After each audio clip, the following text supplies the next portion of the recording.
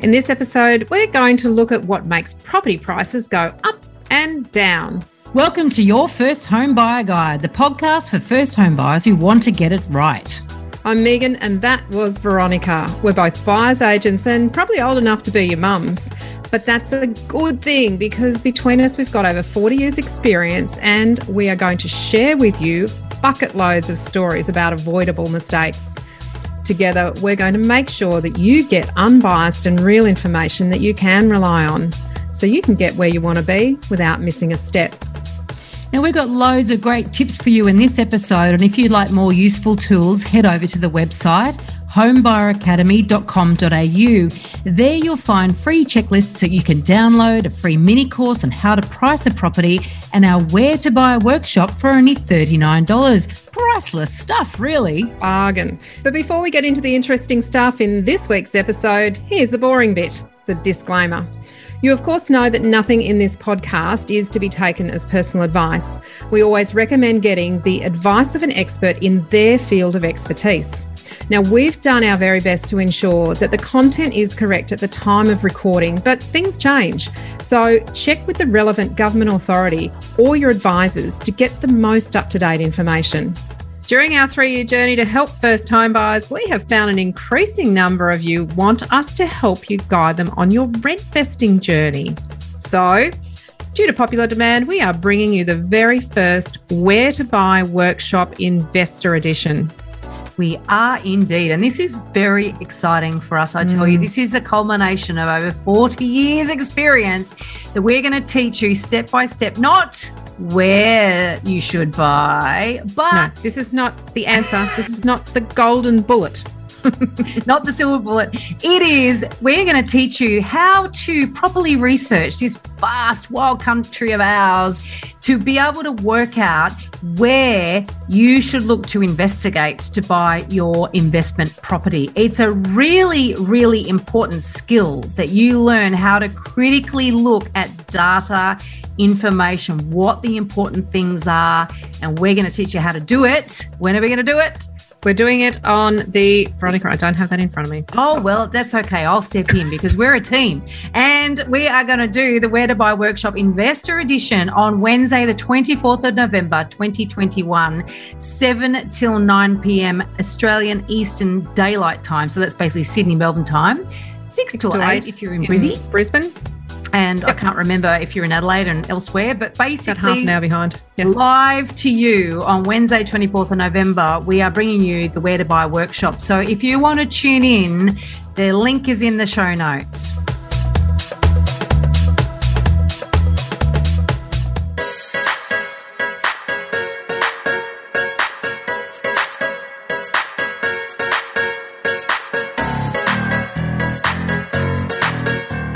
In a booming property market, you could be forgiven for thinking that prices always rise, but we can assure you that they don't always go up. Today, we're going to be talking about what drives prices up, but also what could make them fall.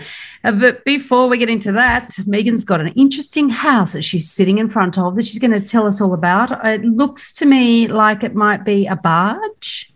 It's pretty close, Veronica, for those of you who watch rather than just listen to the podcast. Yes, every week I do a different house that I found somewhere that's really interesting. And this one is the floating house in Seattle, Washington. I think it looks amazing. It's one of the best that I've seen. So I love the way that you could actually go down the steel steps there into the water. It's got like a pool ladder off the side of it. It looks like it's docked. It's sort of the architectural merit, though, is sort of looks a bit more like a service station than a house. But there's something about it that's actually quite, we have a few architects up here that do really contemporary additions to Queenslander style houses and they have that sort of very similar architectural style. So I quite like it. And I like the external materials they've used as well. So very interesting one. It's quite commercial looking, isn't it? I think it's warm and inviting. Warm and inviting. Do you know what? It's art. What is it? The love of art is in the eye of the beholder, and I think architecture is quite similar. Beauty is in the eye of the beholder. Yes. Thank you. I think you're those analogies are just wrong. Spot on about that. So let's start talking about prices rising or falling, because in that particular property would be rising and falling with tide. But we're not talking about the tide Perhaps here. that could be the case. But, at its most simplest, the property market is all about supply and demand. There are other factors that influence, and we're not saying that these are the only two things that influence. But if there are a lot of buyers around and not enough property for sale, then generally speaking, all other things being equal, prices go up. On the other hand, if there's a lot of property on the market and there aren't a lot of buyers, no one's around buying, then prices will generally fall. So it is just your basic economics. We all did it at high school. Some of us sat through it and enjoyed it. Others yawned and wondered why they needed to know this basics. Do I really need to know this out in the real world? Well, yeah, it does actually influence. So it's an important one to understand. So to understand what makes prices go up or down, we need to look at what brings more or less listings onto the market and what factors encourage more or less active buyers.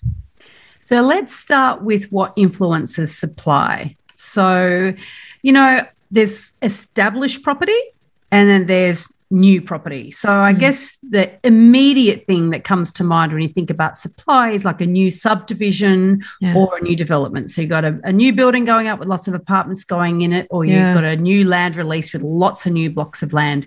That's an immediate increase to supply. Yep. Happens pretty quickly too.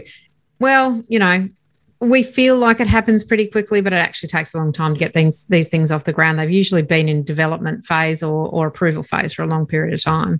But there's really massive complexes, for instance. There's been some in Sydney that have been, massive redevelopment, saying Green Square and places like that really they've been rolling it over a decade.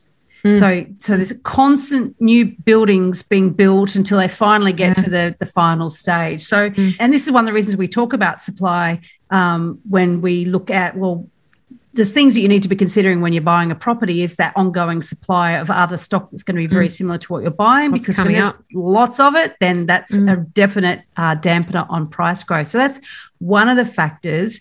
But then let's look at the established market for a moment, and let's look at the things, because everyone's complaining at the moment, as they often do, is that there's no stock on the market, Yeah, we're end of September 2021. We're really in the midst of an unexpected boom in buyer activity and price rises. And not enough stock across the country in many cases, but in other cases, not so much. We'll talk a bit about that coming up. But one of the things that encourages people to put their property on the market, because that's what we're talking about. When supply goes up, that's when more people are listing. So it's not just one person or one couple getting a divorce, or one person having another baby and needing a More bigger space. house. Yeah. This is about en masse. What actually increases supply levels. And one of the things that en masse encourages people to list their properties when they're confident that they're going to get their price that they want. Or a price that might blow their mind. So we hear about that, don't we? People going, well, I'd sell if I could get this. So one of those things as an owner, you can sort of say that, because if you haven't got to sell, but you would sell at a certain price, then that might encourage your confidence to do that. So when a lot of people have that confidence, then you're gonna see more impact on supply. The other thing, though, there's a bit of a problem in a rising market when you've got low supply, is that those owners who might sell, would be prepared to sell, want to sell, they've got to be confident that they can actually find the next property they're going to buy. And so that's one of the things that holds back on listings levels, is the fact that, well, what am I doing? So that's great. I sell, I get the price, I get a dream price. But if I can't buy back into the market, it's all been for nothing. So those people aren't going to sell their properties.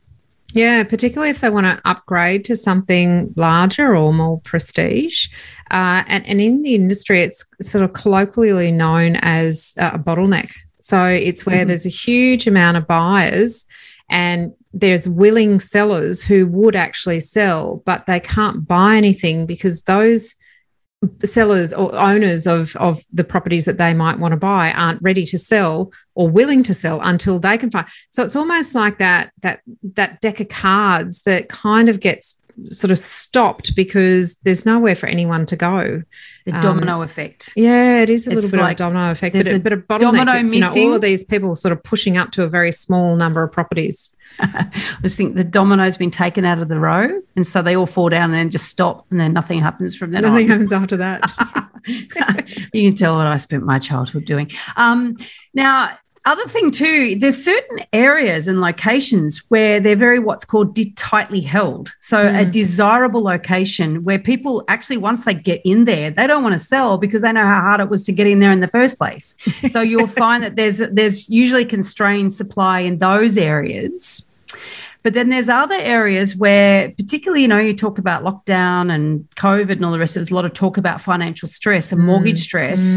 And so when you get a lot of concentration of owners that might be of the same sort of socioeconomic grouping, or they've got very similar, they all work in the same industry, or it's in a location where there's only one employer. And the employer goes bust, or, tourism areas, for instance, if everyone's got the same financial situation, particularly in new developments as well, where potentially everyone bought in sort of pretty much at the same time, they've all borrowed the same amount of money, they're all working similar jobs, and then all of a sudden something happens in that area or location that causes all of those people, or a lot of those people, to have financial hardship, then you're going to see a lot of property come on the market all at one time. So that's a real problem with supply. Yeah, so there's sort of positives and negatives with that supply equation, isn't it? Because if there's too much, it goes in the negative direction in terms of prices, and if there's not enough, then it goes in the upward directions in terms of prices. But the other side of that supply and demand equation is, of course, the demand, which is the number of people who are looking for certain property at certain points in time. So let's have a look at that now. What we call access to easy money is really how affordable it is to buy from a lending point of view. So it's often considered low interest rates, or the ability to access money to finance the purchase of property. So demand can often be increased because money is cheap. Which is, a common sort of way of saying, low interest rates, lending criteria might be reasonable for people to access money. So that can bring a lot more demand into the market. If people look at, maybe at a higher interest rate, you could only afford X amount of purchasing power, but at a lower interest rate, you could actually afford a higher price property, then, that gives you more borrowing capacity, or more buying power. Confidence is a really big thing when it comes to demand, and that's how people feel. It's sentiment. It is just purely emotionally how people feel about the economy. It's how they feel about what the property market's doing. It's about how they feel about their jobs. It's about how they feel about the future. Confidence is such a powerful thing when it comes to demand, because when people don't feel confident, and the GFC was a really big dip in confidence during that point in time, because no one really had been through such a big dip since 80s, 90s sort of era. And that was probably the last time that confidence was really quite low in terms of what does our financial future look like? What are our jobs prospects look like? What could happen with our income over a period of time? So confidence is a really big factor. And you'll find that a lot of the big financial institutions and some of the larger research houses actually do very often survey confidence. So you'll hear things like investor confidence and business confidence and those sorts of things. These surveys are, I guess, a bit of a test to see how people are feeling about the economy. Now, it doesn't sort of drive prices, but it is a factor in demand. FOMO is a massive one that we see during periods of high price growth, where demand outstrips supply, and it's called a seller's market. And FOMO, that big, massive fear of missing out on what's going on, can make a huge difference in the amount of demand that there is for opportunities in the property market. And particularly, we see this buy behaviour of people going, oh, I missed out on that, therefore I have to pay that plus that next time, because if I miss out again, I'm going to have to pay that plus that plus that. And then, they start adding numbers to the last time. And, we even do it. We say, well, at the moment, someone paid that for it last week, but what's it worth this week? And it's sort of this buyer behaviour of, if I don't do something, I'm going to miss out, and that big fear of missing out. That actually brings people into the market. Yeah, so particularly the with toilet paper factor. The toilet paper factor in COVID was just it just defies logic why people thought you had to run out and get toilet paper, but it happened. It was that fear. Well, what if I don't have toilet paper? I have to go and have toilet paper. So it's self-generating, really, because So, with FOMO, like I know a lot of first home buyers decide they're going to get in the market earlier. So they'll pay lender's mortgage insurance, for instance, in order to get into the market because they're fearful of missing out if they let it go, if they let it run on them. So that does bring more entrants into the market. So once again, like the toilet paper thing, like you say, it's self-fulfilling. But that's sort of, remember back in 2017, there was a thing called FONGO.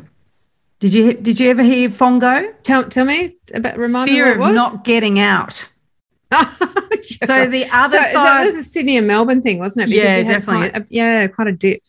So when prices go down, then you can equally be fearful and you think, oh my God, I've got to get out now. And that sort of comes back to the actual supply thing. So when prices start falling, FONGO actually leads to more listings coming on the market. People think, oh my God, the market has passed the peak. It has already peaked and I've got to get out now before I lose even more money. So that's this perception that can drive listings coming onto the market. So that's the other side of the FOMO coin. Oh, God, that's interesting, isn't it? FONGO. Acronyms. And the other one's NIMBY's my favourite. Nothing to do with buying property, but once you're an owner, you might become a NIMBY if you're not in my backyard. Not in my backyard. One of the things that can impact demand is also the market can overstretch itself.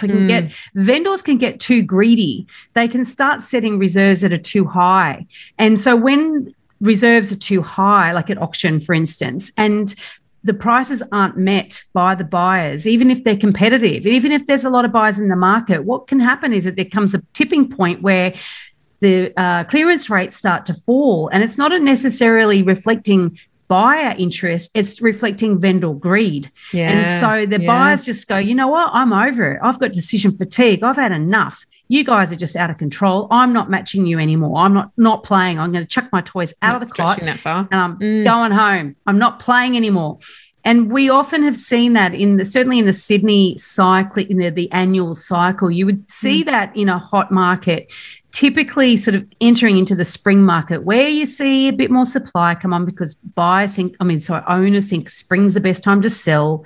Agents, they do perpetuate this sort of, it's a bit of a myth. And then buyers go, oh, great. I don't feel as much pressure. Choose from. Yes, exactly. And I'm over it. FOMO dissipates a little bit. Yeah. What was that? Yeah. Well, FOMO dissipates a little bit because it's not that running to keep up kind of comes back a little bit when vendors get greedy because buyers think, no, I think there's better value somewhere else. So the value proposition becomes a little bit more apparent in the marketplace when vendors get a little bit greedy. And when we say greedy, what we're saying is if a comparable house sold for, $1,020,000 and a vendor says, well, I want 1.15, and it's a week after the sale of $1,020,000, then they're really stretching it above and beyond what the market thinks they should pay for that property. So that's what we mean by buyers, owners getting a little bit greedy. But, you're right. If buyers get to that point, demand can actually be influenced and change because buyers get decision fatigue.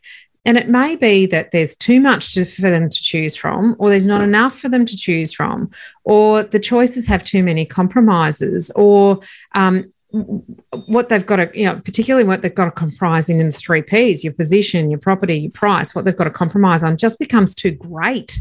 So that decision fatigue of, is this ever going to end? I just need a break. I can't deal with this anymore. And they step back from the market. And if a whole lot of people do that at a similar point, and there's still a good amount of supply, then the demand-supply equation can shift very rapidly in the opposite direction. Opportunity there, yeah, maybe, but you've got to have your strategic thinking hat on rather than your emotional hat on. Government and it does happen. Yeah, and we see it, don't we? And when I was years and years and years ago, going way back in my youth, when I was working in a restaurant, I worked in a restaurant that had a pretty old-fashioned menu, and there was this thing called a Veal Oscar. Right. It was basically veal asparagus and something else. I can't remember, maybe hollandaise or something. And it'd be weird. We used to joke. It'd be just some nights. It was almost like every single guest that came into the restaurant would meet around the corner and go, I'm going to order the veal Oscar tonight. There'd just be veal Oscar nights. And it's just like this weird thing. It's like they'd all spoken to each other, but they hadn't, obviously. But and that's sort of what can happen in the property market too. It's almost like everyone's just decided veal Oscars is what they're having tonight. Just I've had tired enough. of making They've decisions. all had enough at the same time. I don't want to look at the whole menu. Yes, I just want to go with what I know. And for some home buyers and for some investors, going with what you know is just to go, I'm pulling up stumps, I'm not doing anything. That's kind of your comfort position. I just won't make a decision right now. Government incentives can have a big impact on demand too, and it can sway the kind of properties that people buy. So it can actually bring in more demand, but it could change the demand for the type of property as well, which isn't always a good thing. It's something that we talk about in Your First Home Buyer Guide quite a lot, is making sure you don't make a big decision like buying a property based on the incentives that you're given to at a certain point in time. Prudential regulations, talk us through this, Veronica, because that has a huge impact on demand sometimes, depending on what happens with changes to policy. Yeah. Well, you think about it at the moment. I mean, we're recording this at the end of September. I think we'll go live in October. And unless things change, we've got very low interest rates, and there's a lot of call on the RBA, the Reserve Bank of Australia, who controls interest rates. And there's a lot of call on APRA, so that's the Australian Prudential Regulator, and ASIC and all those regulators to actually try to control or put a handbrake on the property market, because of course prices are going crazy and there's a lot of talk about unaffordability, et cetera, et cetera. Now, all of these regulators do have their certain areas that they're meant to be controlling, and one of them is household spending and debt levels and that sort of thing. But it's a complicated, the economy is complicated. Interest rates don't just impact on house prices, they impact on a whole bunch of other things. And so they can't just change it because prices are rising. There's other reasons why interest rates are low. And so, but what they will do is start flexing their muscle in various ways if they feel the property market is running too hard. Now, back in 2017, when Sydney and Melbourne were booming and we were sort of at the end of 5 years of straight property price rises. And there was a lot of investor activity at that time. A lot. In fact, actually, it was earlier than 2017. The market peaked in 2017, but back in 2016, APRA actually started controlling or putting in place controls around investor lending, because investors had got up to about 60% of the property market buying property, way too high. Out of whack. Yeah. So prices are being pushed up by investor activity, not like now, it's actually owner-occupier activity. And so what they did, they put in place restrictions on the bank. So each bank had to keep under a threshold for a percentage of borrowing or lending going to investors. They had to put disincentives in place, like higher discount. They couldn't discount their variable rates, the standard variables. That's it. And then there was a real issue with interest-only lending. God, I had a mental blank then. So a lot of investors will borrow interest-only. So they're not paying back any of the principal of that loan. And so from a tax perspective, their accountant would be recommending that might be a good thing to do. And so therefore, another area that APRA could exercise control is to say, well, you know what, banks, you have to cap the amount of investor interest-only lending that you have. So all of these things came into play, and they did actually have the effect of taking out quite a lot of investors out of the market, and also limiting the amount of money that a lot of these investors could actually borrow. And so back to what increases demand is easy access to money. They controlled the easy access to money for a part of the market. And that ultimately had the knock-on effect of causing the market to stop growing. And so it precipitated the end of that boom. And so that's what everyone's watching for at the moment. Are they going to step in? Are they going to do anything about this? Because obviously that's quite powerful, and they know that, and they've got to be very careful how they execute that.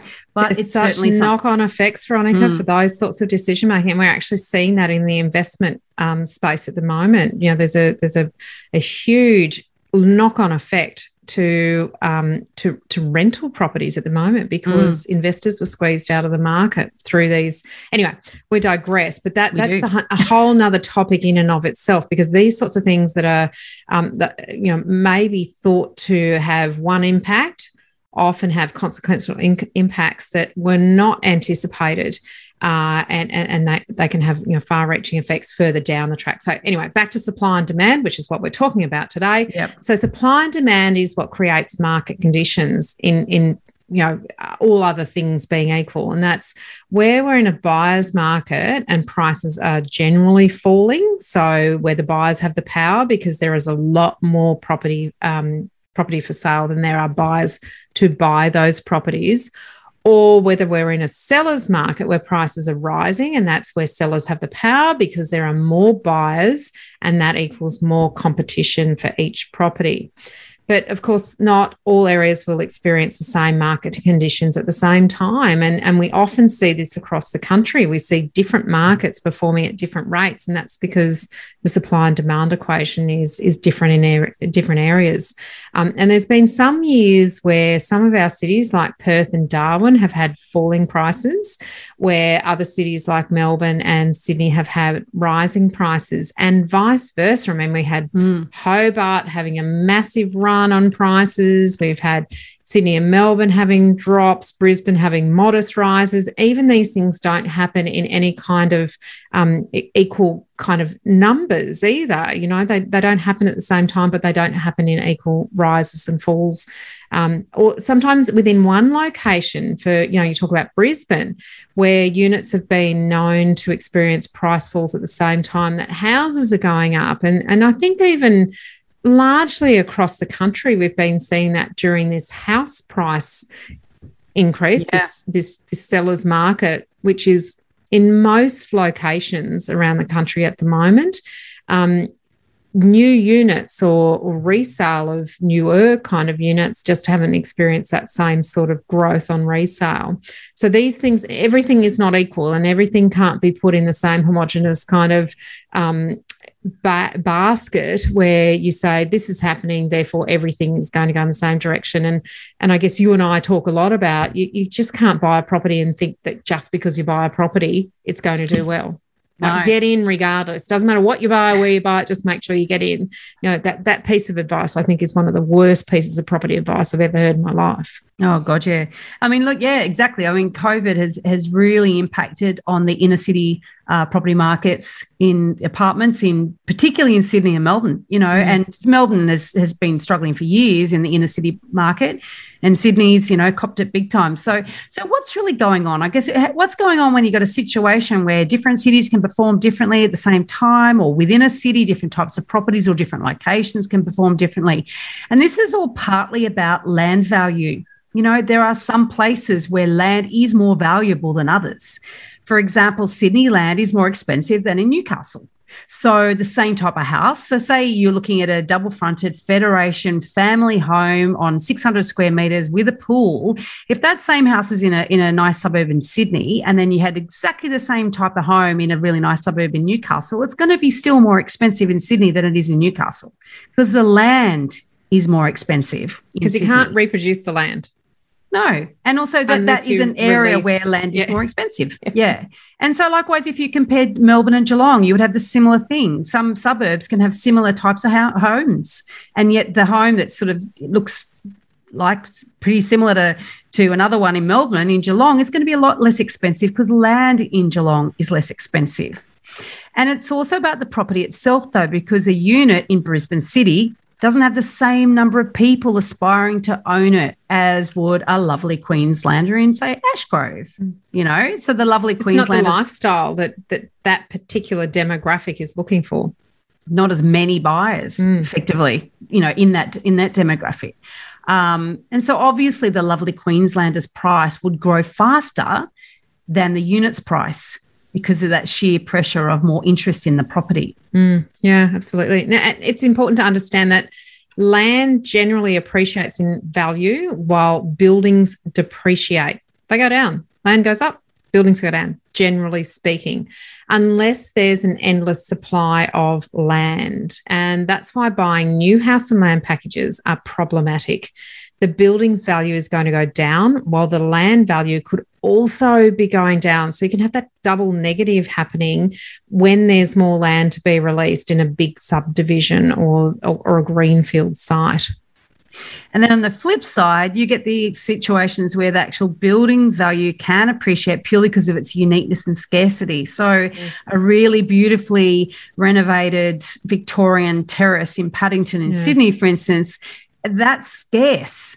So it's sort of, and particularly if there's parking and really big rooms and all the rest of it, or particularly you would have, I imagine, the particularly ornate, pretty Queenslander, real authentic, really that's been jacked up location, that's been built under, on a flood zone, been restored.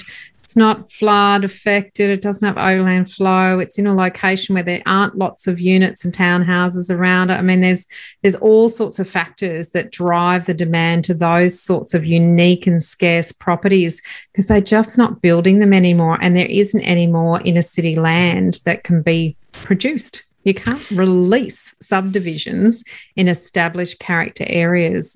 And that demand just consistently stays in those sorts of areas where you can't increase supply of a good product. And you can't build a Victorian row of terraces again because it's not Victorian. Doesn't make money. Doesn't. No, it doesn't make money for the developer. It doesn't make money for the developer. But, and it's like anyone who tries to fake an old house, they build it so it looks like like an old house. That they never, ever get the proportions right. It doesn't have the charm. And it's those things that they're almost intangible. They're tangible in one regard, but they're intangible in another. And so those things are valuable. So pricing properties and what goes up, what goes down, why prices would go up or go down, you can understand. We've just sort of given you a very broad overview today. Things, that influence the rise and fall of property prices. During our 3-year journey to help first home buyers, we have found an increasing number of you want us to help you guide them on your rent vesting journey. So, due to popular demand, we are bringing you the very first Where to Buy Workshop Investor Edition.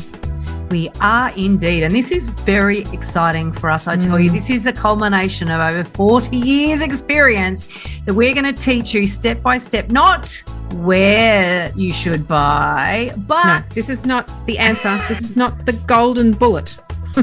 Not the silver bullet. It is, we're going to teach you how to properly research this vast, wild country of ours to be able to work out where you should look to investigate to buy your investment property. It's a really, really important skill that you learn how to critically look at data, information, what the important things are, and we're going to teach you how to do it. When are we going to do it? We're doing it on the, Veronica, I don't have that in front of me. Well, that's okay. I'll step in because we're a team. And we are going to do the Where to Buy Workshop Investor Edition on Wednesday, the 24th of November, 2021, 7 till 9 p.m. Australian Eastern Daylight Time. So that's basically Sydney, Melbourne time. 6 till 8 if you're in Brisbane. And I can't remember if you're in Adelaide and elsewhere, but basically half an hour behind. Live to you on Wednesday, 24th of November, we are bringing you the Where to Buy workshop. So if you want to tune in, the link is in the show notes. In this episode, we've covered a very small part of our 10-step online course for first home buyers. If you would like to learn more about the process and how to buy without making a mistake, then head over to our website, www.homebuyeracademy.com.au. Don't forget to subscribe to the podcast so you won't miss an episode. And if you like what you've heard today, please give us an iTunes review. 5 stars would be wonderful. It will help others find us as well. Thank you for joining us. We hope you found this really useful. And if you have, please share the love with others who you know are in the same boat. We'll be back next week with some more priceless stuff.